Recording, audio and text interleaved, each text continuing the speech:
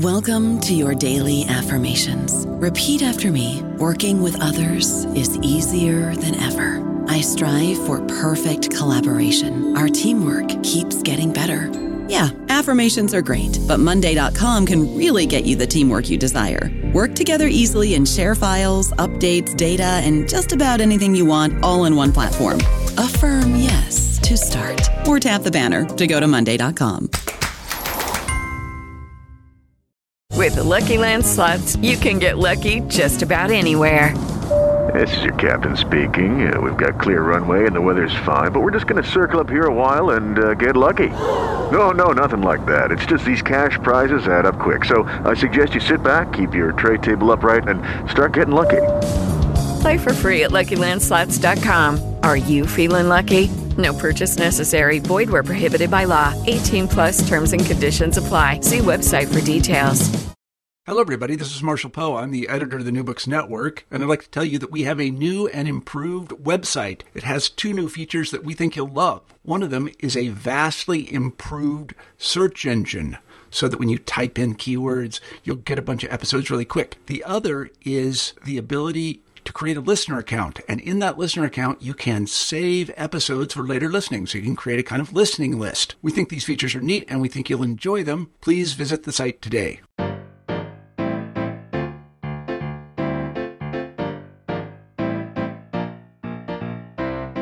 Good afternoon, everyone. This is Daniel Paris, host of New Books in Finance, a channel of the New Books Network. I'm delighted today to have as my guest John Quiggin, author of Economics in 2 Lessons, Why Markets Work So Well and Why They Can Fail So Badly. The book was just published by Princeton University Press. Professor Quiggin is a senior fellow in economics at the University of Queensland in Australia. John, thank you so much for joining me. Thank you for having me.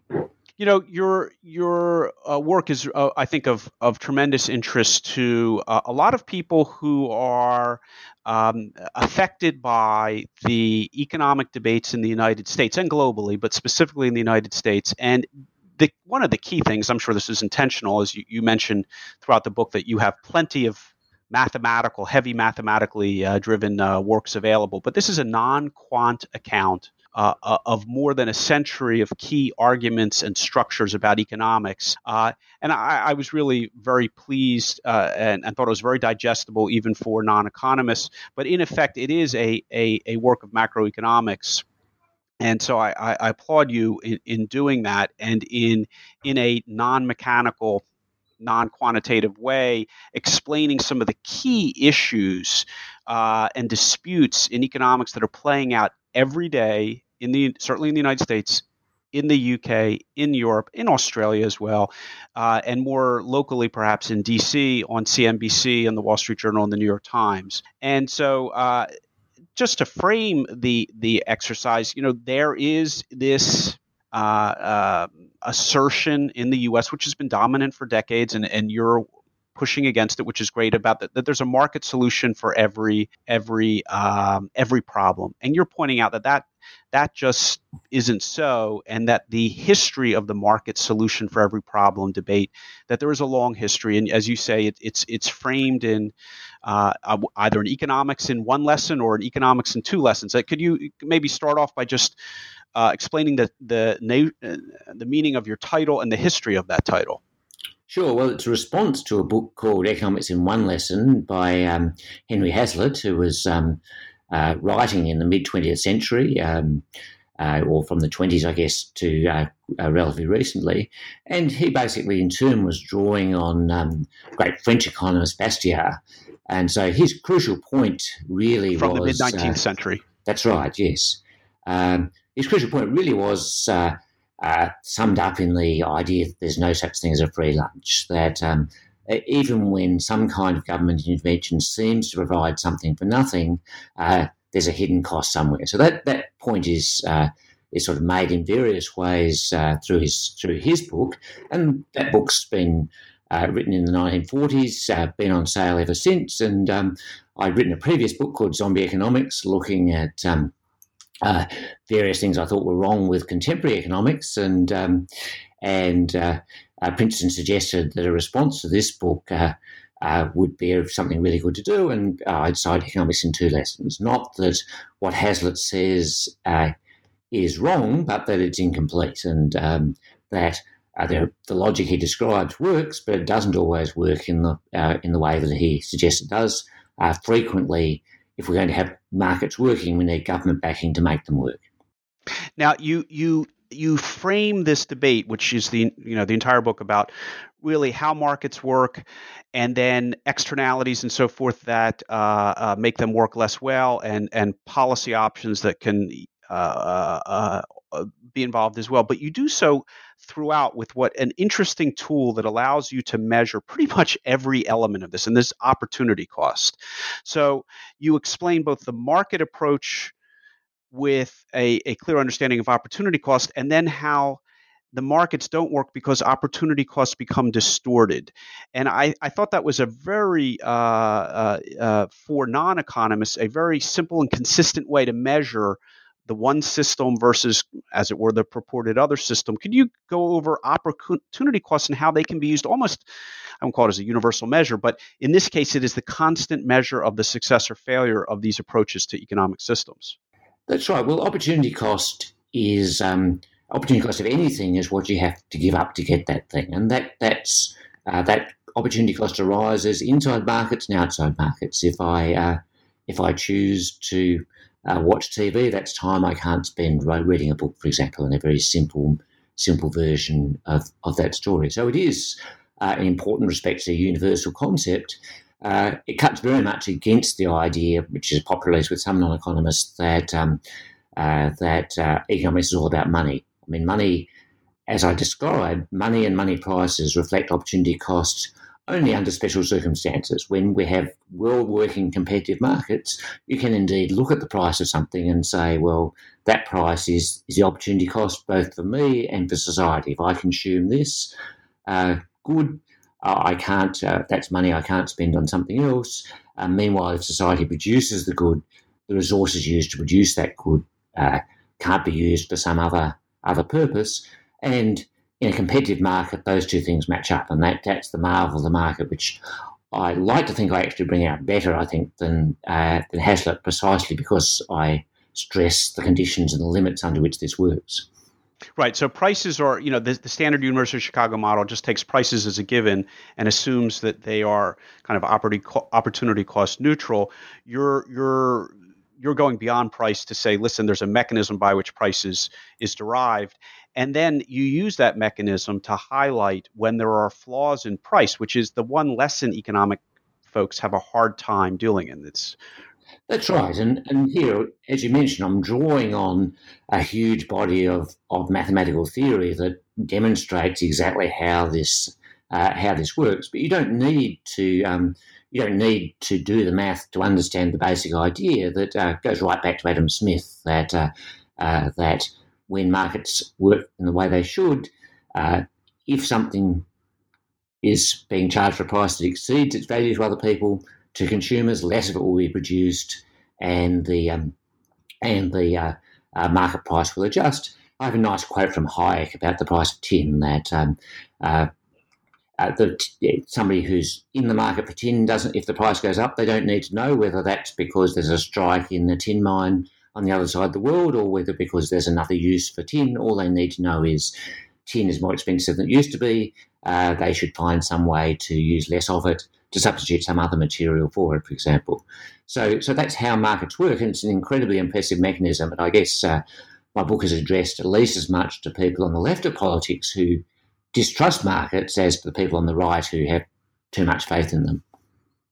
And then you do highlight, and I'm sure in a way that they have tried to rebut over the years, that a lot of things from a one lesson economic approach, that is that the market is a reasonable market and market prices are a reasonable, offer a reasonable equilibrium. You point over and over again that the underlying assumptions of a market economy don't take into account certain factors, specifically property rights. And then there's also intellectual property rights and certain other kind of what are perceived to be natural and almost non-economic frameworks. But as you point out, once you look at them not from a price perspective, but from an opportunity cost perspective, that that they are not neutral, and that the opportunity costs are distorted by whatever the specific property relationships in any given context might well be, and that those are historical factors that people have to take into account. That's right. And I think intellectual property provides the clearest case, because there we can see the property rights being created. If you look at things like land, the history of land goes back a long way. And I have a quote from Hume saying, at some point, in essence, it was stolen.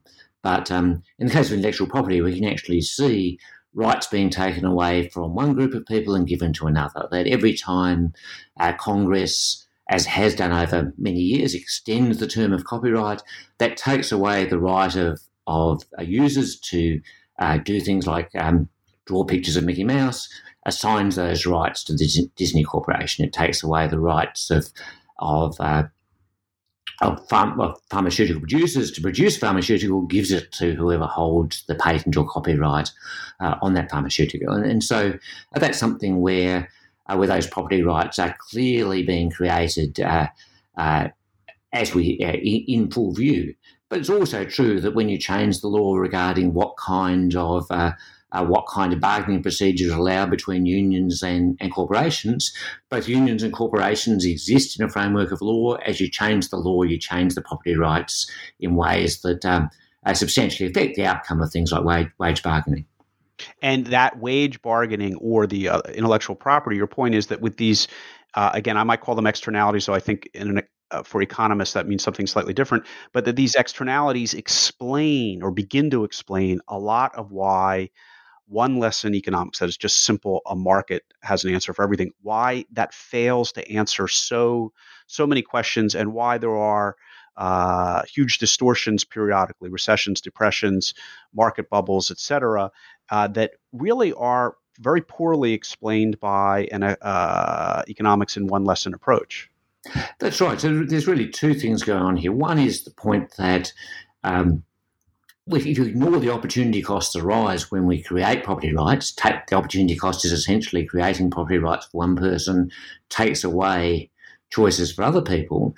What you get is an implicit privileging of certain kinds of property rights. That, roughly speaking, the narrow definition of property rights that covers share ownership and covers ownership of corporations, covers ownership of land and things like that, but doesn't include rights to ideas, rights to a job, for example. So that's one part of it. But the other part is, as you say, the whole setup in terms of ensuring that prices match opportunity cost depends on the assumption that the economy is working in such a way that there aren't any free lunches left on the table. There aren't any bargains that could be made and aren't being made. In a recession, that simply isn't true. There are unemployed workers who'd be eager to produce something and people who'd happily consume it, but the market doesn't deliver that outcome. And that's the core idea of macroeconomics. And I invoke Keynes. He was the first person to say this isn't just a random blip which will go away quickly. This can happen and be sustained for very long periods, and we've seen that recently over the last decade. That things are going along fine. The financial crisis comes along and takes years and years and years for full employment to return. Even though we're now much nearer full employment, the people who have jobs now and are working productively were just as capable of doing that 5 years ago when they were unemployed.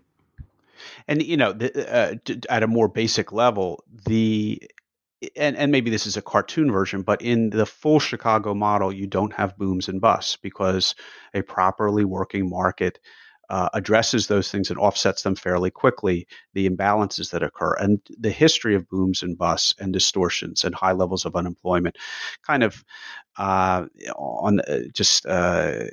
in very simple terms shows that that simple approach doesn't work. Though I think if Milton Friedman were here, he would say that it is, and this is what's interesting in your second lesson, which is where you begin to make policy proposals, broadly speaking policy proposals, is that the imperfections of the system are due to the imperfect markets. If we had perfect markets, then we wouldn't have these extremes, and we would have closer to full employment. But that it is, the counter argument that it is imperfect markets that lead to imperfect outcomes, and perfect markets would lead to perfect outcomes.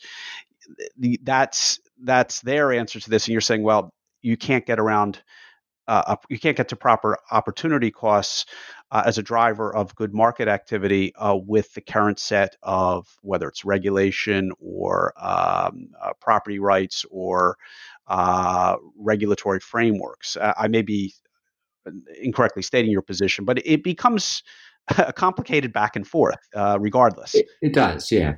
In my previous zombie economics book, I talked quite a bit about this, and Friedman actually had a more sophisticated position than the Chicago economists who succeeded him in the 1980s and 1990s. So Friedman certainly recognised that the economy could be out of whack and stay that way for a long period. He basically said, but don't try and do too much.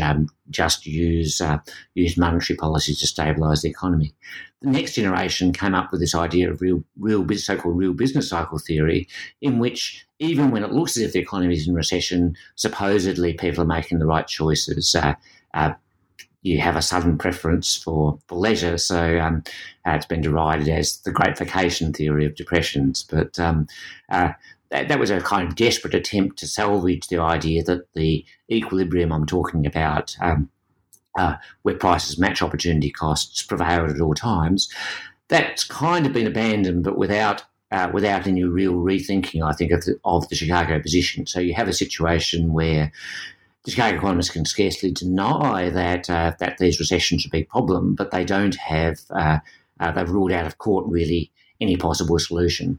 I don't know about you, but I'm very busy and I don't have a lot of time to cook. That's why I subscribe to Factor. Eating better is easy with Factor's delicious, ready-to-eat meals. Every fresh, never frozen meal is chef-crafted, dietitian approved, and ready to go in just 2 minutes. You'll have over 35 different options to choose from every week, including Calorie Smart, Protein Plus, and Keto. These are 2-minute meals. Factor meals are ready to eat and heat, so there's no prepping, cooking, or cleanup needed.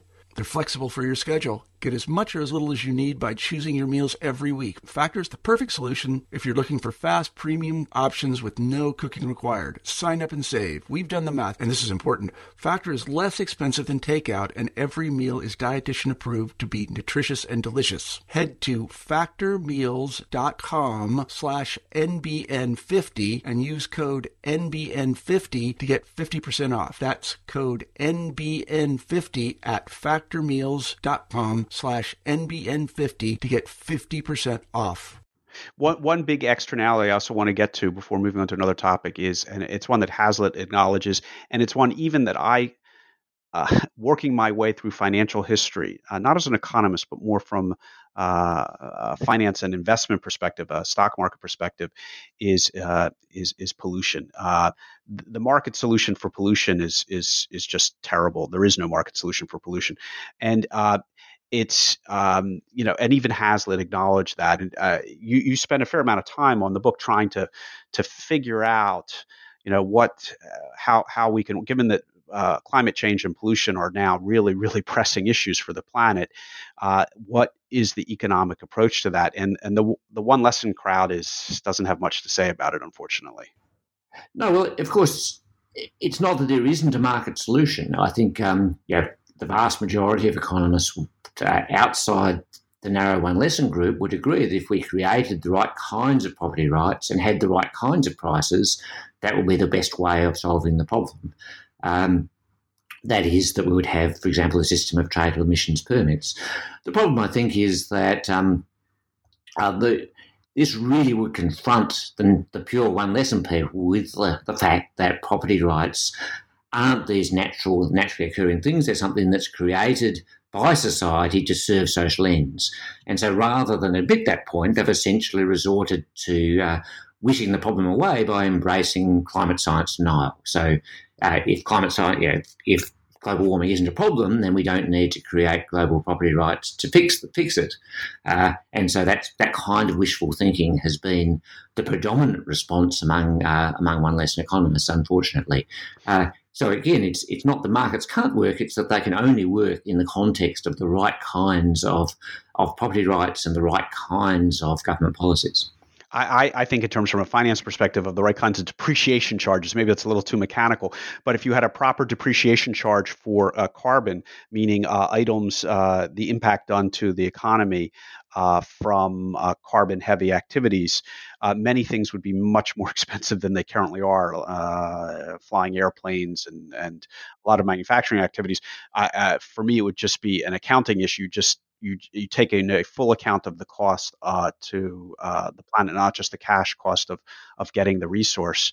And the world looks very, very different when you have a much, much higher depreciation charge for certain activities. And that would create potentially, and this is my view, not yours, and we'll end it in seconds here, but that would create more of a fair market approach to pollution if things were priced correctly, from my perspective. No, I agree entirely with that. And the problem is, of course, making companies and ultimately, of course, consumers pay that price requires either explicit carbon taxes or pollution permits, and that's proved politically incredibly difficult. Yeah, and even when a carbon, the charge, the purported charge for carbon, I actually have encountered a few times, is really quite low, and I thought unusually low. I'm not certain how well developed carbon charges are, but over time perhaps that will become more developed. I want to step back just a little bit because I do think it is important for particularly those who had to work their way through economics textbooks, because in addition to answering a very real and present question or engaging in a debate between sort of the Chicago school, the market always is correct in the solution, to a more nuanced approach through opportunity cost. You actually also provide a nice history of macroeconomics, starting briefly with Adam Smith, but the real history of macroeconomics and the textbooks that are on too many shelves starts with Alfred Marshall in the late 19th and early 20th century. You pick it up with Marshall, Pigou, Keynes. You don't do much with Samuelson because he really approaches things from a different perspective. But then you do go through the 70s, where up through the 70s, where the Chicago school is dominant, and now you're part of the pendulum swing back. And I like Marshall, and I wonder if we can kind of save Marshall a little bit. And if you could just provide an overview just of that history, so that the students who picked up one textbook realize actually there are a lot of different textbooks, and there are different ways to frame this very important issue of macroeconomics. I talk a lot about Marshall in the context of externalities and the history of the word. I'm obviously fascinated by intellectual history and words and things like that. And Marshall, this idea of externalities comes in originally in the notion of external economies of scale, that if you have a bunch of people producing the same good in a given area, they'll all benefit each other by creating a network of suppliers and so forth. And that's actually come back. Paul Krugman made his name on that stuff. And then I move on and talk about Marshall's great successor, Keynes, who's very much in the Marshall mould, making the point that all of these things will only work if the economy is operating at full employment, and that can't be automatically guaranteed. And Marshall and Keynes are both very readable. You move on, you mentioned Samuelson, and Samuelson was a great economist, and I admire him very much. And if you want to actually put numbers on the kinds of things that we're talking about, you need to start with a textbook like Samuelson's Foundations or the various versions of the same thing that have come. And just for everyone, for those benefits who, so this is 1890 to 1920 is for Marshall. Yeah. Keynes is 1934. Samuelson is 1949. And Samuelson comes from a different tradition, a more mechanical tradition. By the way, he's the best writer by far. Keynes is also very good, but Samuelson is in a different league as a writer. Samuelson writes really well, but I think the crucial thing, Samuelson not so much coming out of a different tradition as starting a new one in which mathematical formalization played a key role. And that's valuable, but you don't need it to understand the issues. You need it if you want to, for example, construct economic models, get actual numbers. But to understand the issues, you can really do everything, in my view, with this idea of opportunity cost and prices. Which is what and that is so accessible compared to a lot of the quantitative finance that I encounter. But the Chicago school becomes dominant for several decades in finance and investments. I've been have had to deal with them as well. And that period's from the 50s, 60s, 70s, 80s, and now the pendulum, would you say, is swinging back towards a more balanced approach? Yes, I think economics is driven by crises. So I think Keynes came in the 30s, right in the Great Depression, had an answer which seemed to work for a very long time, right up until the early 1970s. When that broke down, Friedman had a plausible explanation of a lot of it, and we saw the Chicago School, first with Friedman and then with the more extreme versions like real business cycle theory, holding sway again until the global financial crisis, for which they really had no explanation and no answer. And so now we're, for the last 10 years, the pendulum has been swinging, but also in a sense the profession is sort of out in the wilderness trying to work out what to do with this. There hasn't been a new consensus emerging, rather different groups saying, well, everything proves I was right. But I think the end result has been to very much erode the certitudes of the Chicago School that prices match up with opportunity costs and that financial markets, however crazy they may seem, do the job they're supposed to in terms of matching the opportunity cost of capital with the available capital. The view that, no, look, some of this just is crazy, I think has a much stronger purchase after 10 years of crisis than it did. Indeed, and my overlap with your work is greatest in that section where you deal with the efficient market hypothesis and the notion that markets, financial markets, are efficient, which is just a sub-example or an example of the broader theory. But the various crises that occur within financial markets and the wild swings in asset pricing have shown that to be not true. But still, everyone's MBA and the CFA program, it's all still Chicago, it's all still Merton Miller, and the pendulum. The fight may be going on in the trenches, but in academia, I'm not. This is one of the reasons I was so keen on interviewing you. I don't know where academia stands at this point, but in the popular imagination, the Chicago School still is very predominant. Yeah, it's an interesting thing. One of the things that happened around this time in the 1970s was that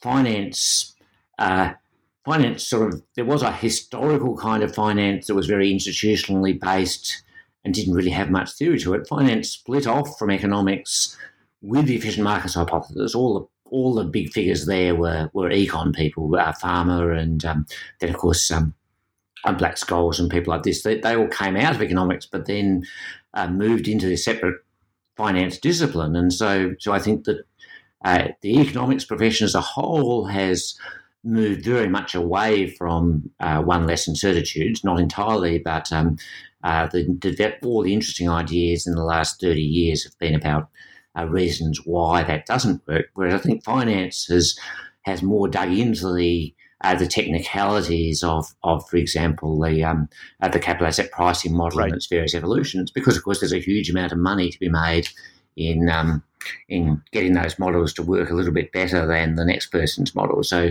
you do have this divide in academia, I think, now between economics and finance. Within finance, so I will just shout out the behavioral finance people are making headway, yes. And that's to be applauded.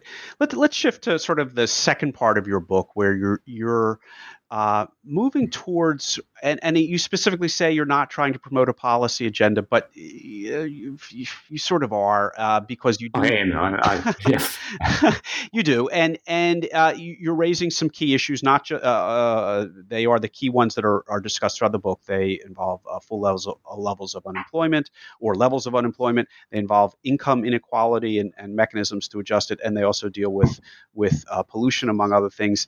And you are advocating the externalities that would, and correct me if I'm wrong if I rephrase this, but supporting externalities that would offset and kind of level the playing field against those natural externalities, property rights, intellectual property rights, that have distorted opportunity costs. And you want to provide kind of a pendulum or a counterbalance to those externalities with your own that would make opportunity cost a better and more effective tool. Is that a fair overview? Yeah, I mean, I challenge the view that these things are natural, but they are what we have. And so, yeah, what I'd say... Perhaps inherited. And, I suppose what I certainly obviously have a policy agenda. I'm more saying in this book, I want to set the scene for people to think about things rather than lay out specific policies. I want to say this is how we should think about these issues. So I hope in thinking about it, people will come up with ideas that are kind of similar to mine. But the book doesn't set out much in the way of saying, this is the 10-point plan you should follow. It says this is the way you should think about these issues. Well, a couple of the issues are minimum wage and unions to deal with issues of employment. Do you want to, explain how, because again, in the U.S., minimum wage legislation and unionization or union pro against union has become, unfortunately, almost not economic, but highly, highly politicized. You're at least making mostly, if not entirely, economic arguments about the pros and the cons of these. Do you want to kind of highlight those? Yeah, I mean, I'll start by saying, of course, I'm writing for a US audience, and the US is the big important economy in the world, especially because I can't make head or tail of the Chinese economy, so I never say anything about that.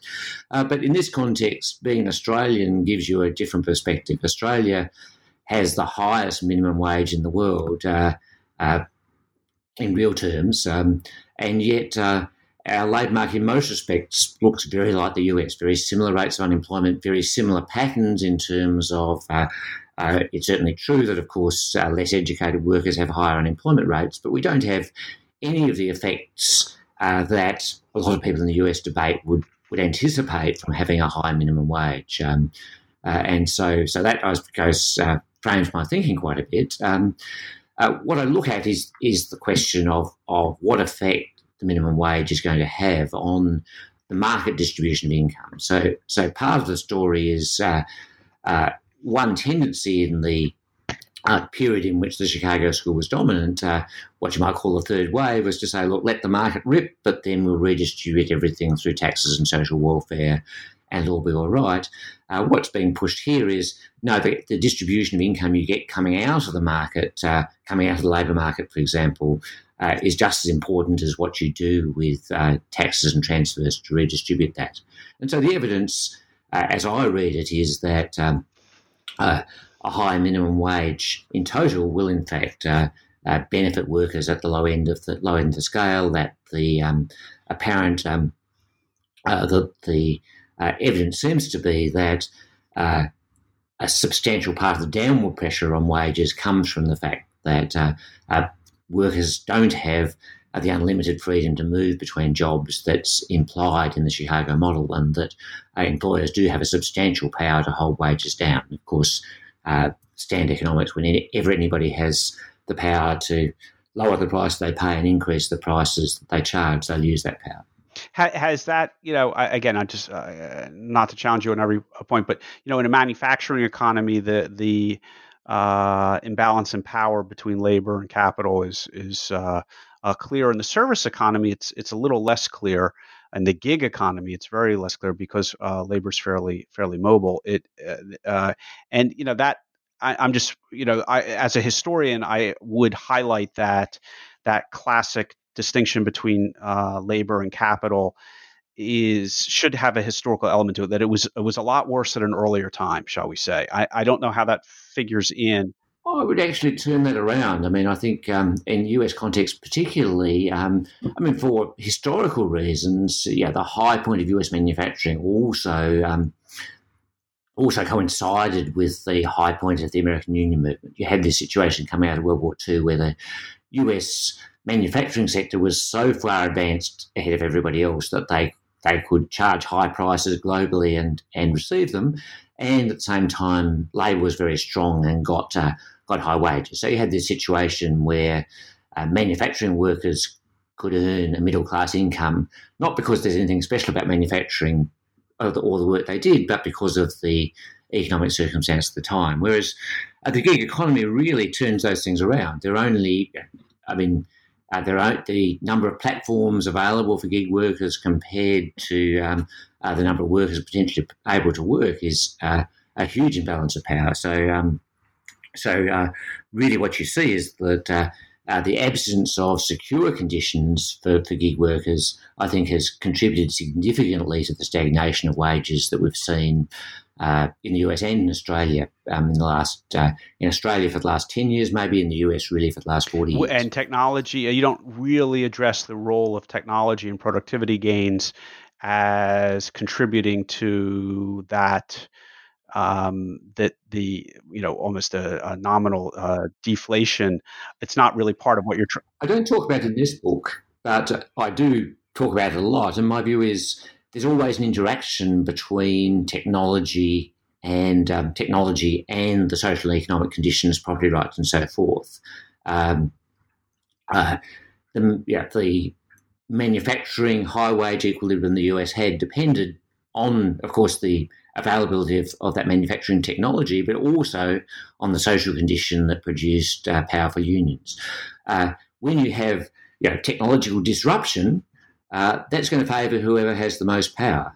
And so in the current environment in the US and in Australia, workers have really in unions been pushed backwards. But as long as things are stable, employers may choose not to take on a fight. But when you disrupt things, when you break up the existing arrangements, what emerges is going to be to the benefit of whichever group has the power at the time. And in the context of the US and Australia, that's very much employers as opposed to workers.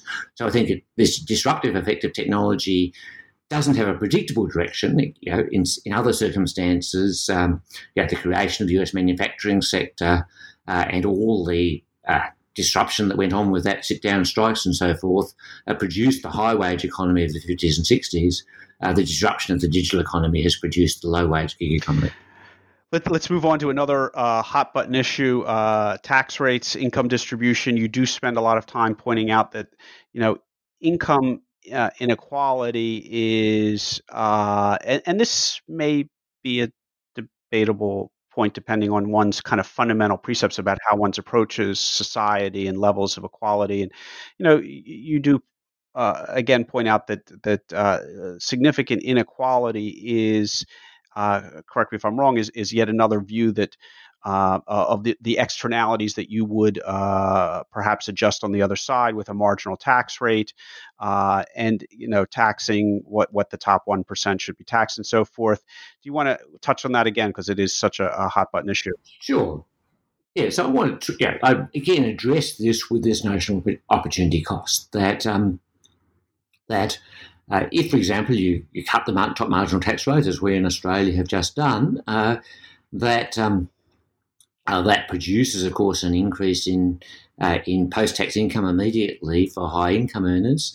The opportunity cost is what you could have done with the tax revenue, less what leaks along the way. I mean, if you take money from one person and give it to another, some of it is going to be lost. The person who's paying the taxes will employ lawyers to reduce what they pay, and of course, some of it will be lost in the costs of paying it to other people.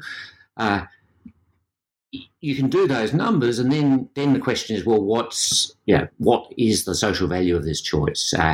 Is it worth taking $1,000 off somebody in the top 1% to give $900, $500, $100 to a poor person? That's a choice that has to be made, and that's where the opportunity cost issue comes in, and where economists don't have much more expertise than anybody else. Everybody has to make those choices. But what I suggest is, roughly speaking, an idea of proportional change in income. That if we cut the income of the top 1% of the top rich people by, say, 10%, and increase the income of the poor by 20%, that would be an improvement in welfare.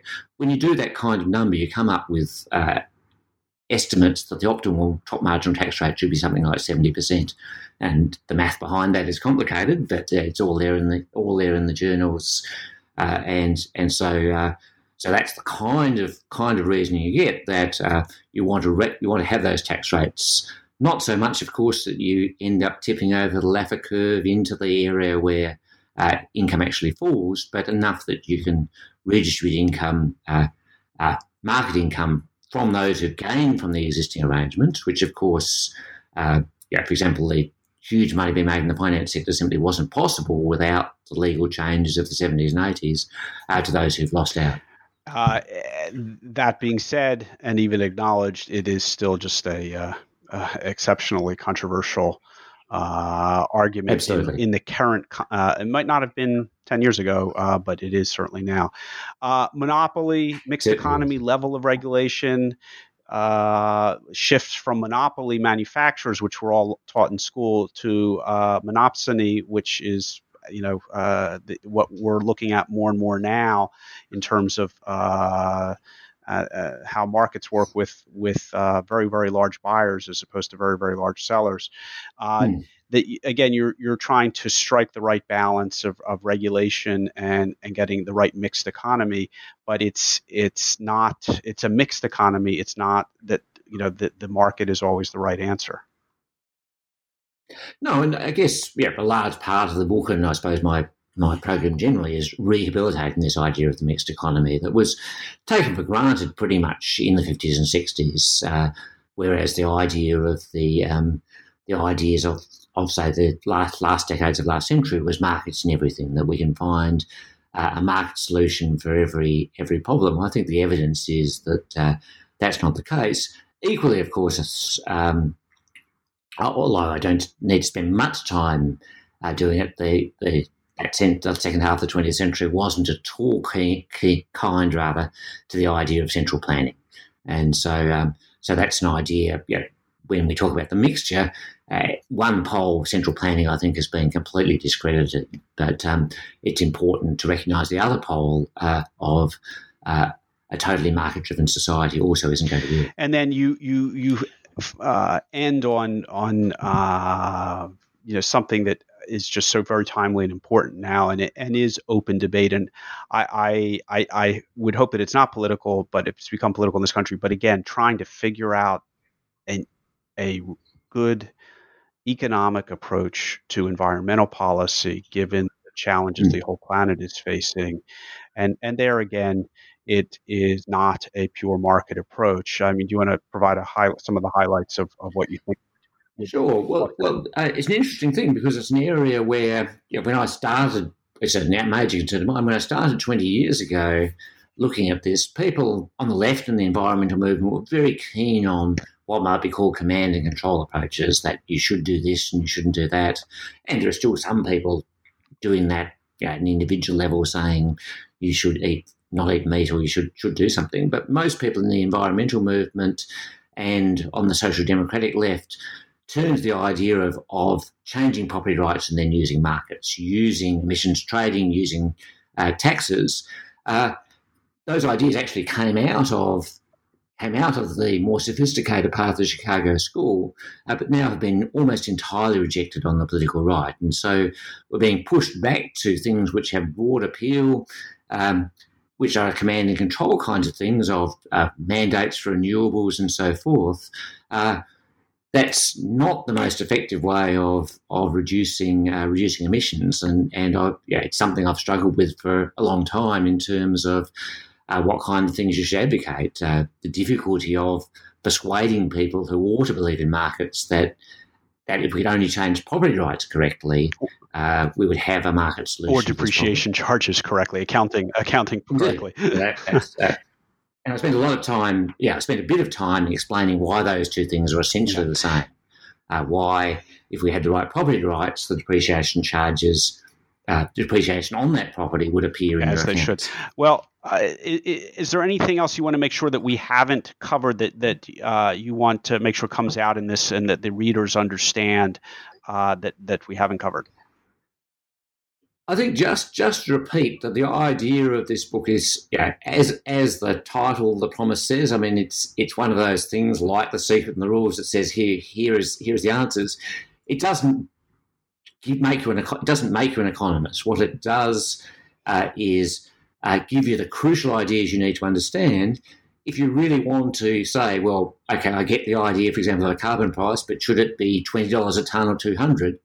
For that, you need the kind of training that an economics degree gives you. But if you simply want to understand the logic, I really believe this book will tell you nearly everything you need to know.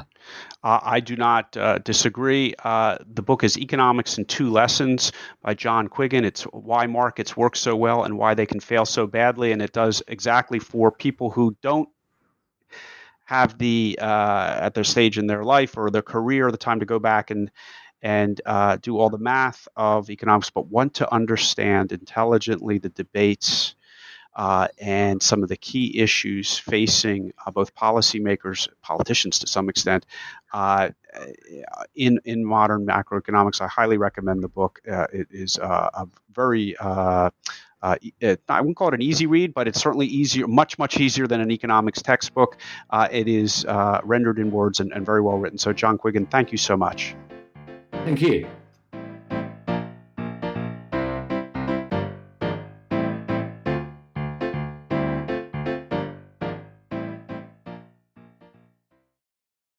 With the Lucky Land Slots, you can get lucky just about anywhere.